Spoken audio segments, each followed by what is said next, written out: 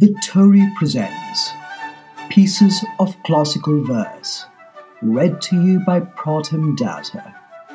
I wish you merry listening.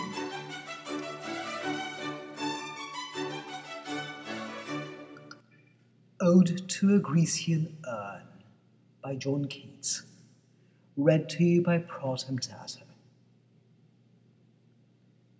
Thou still unravished bride of quietness, thou foster child of silence and slow time, sylvan historian, who canst thus express a flowery tale more sweetly than our rhyme?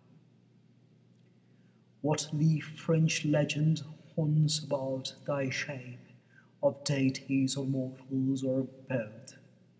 In Tempe or the dales of Arcady, what men or gods are these? What maidens loth? What mad pursuit? What struggle to escape? What pipes and timbrels? What wild ecstasy? Heard melodies are sweet, but those unheard are sweeter.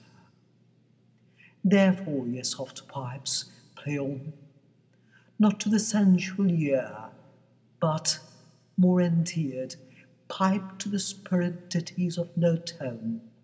Fair youth, beneath the trees, thou canst not leave thy song, nor ever can those trees be bare. Bold lover, never, never canst thou kiss. Though winning near the goal, yet do not grieve, she cannot fade. Though thou hast not thy bliss, for ever wilt thou love, and she be fair. Ah, happy, happy boughs, that cannot shed your leaves, nor ever bid the spring adieu, and happy melodist unwearied, forever piping songs forever new. More happy love, more happy, happy love, forever warm and still to be enjoyed, forever painting and forever young. All breathing human passion far above, that leaves a heart high sorrowful and cloyed, a burning forehead and a parching tongue.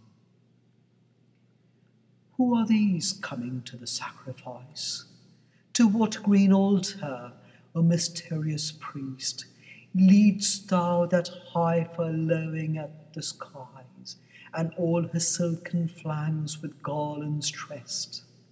What little town by river or seashore, or mountain built with peaceful citadel, is emptied of this folk, this pious morn? And, little town, thy streets for evermore will silent be, and not a soul to tell why thou art desolate can ever return. O Attic shape, fair attitude, with breed of marble men and maidens overwrought, with forest branches and the trodden weed, thou silent form, dost tease us out of thought, as doth eternity, cold pastoral.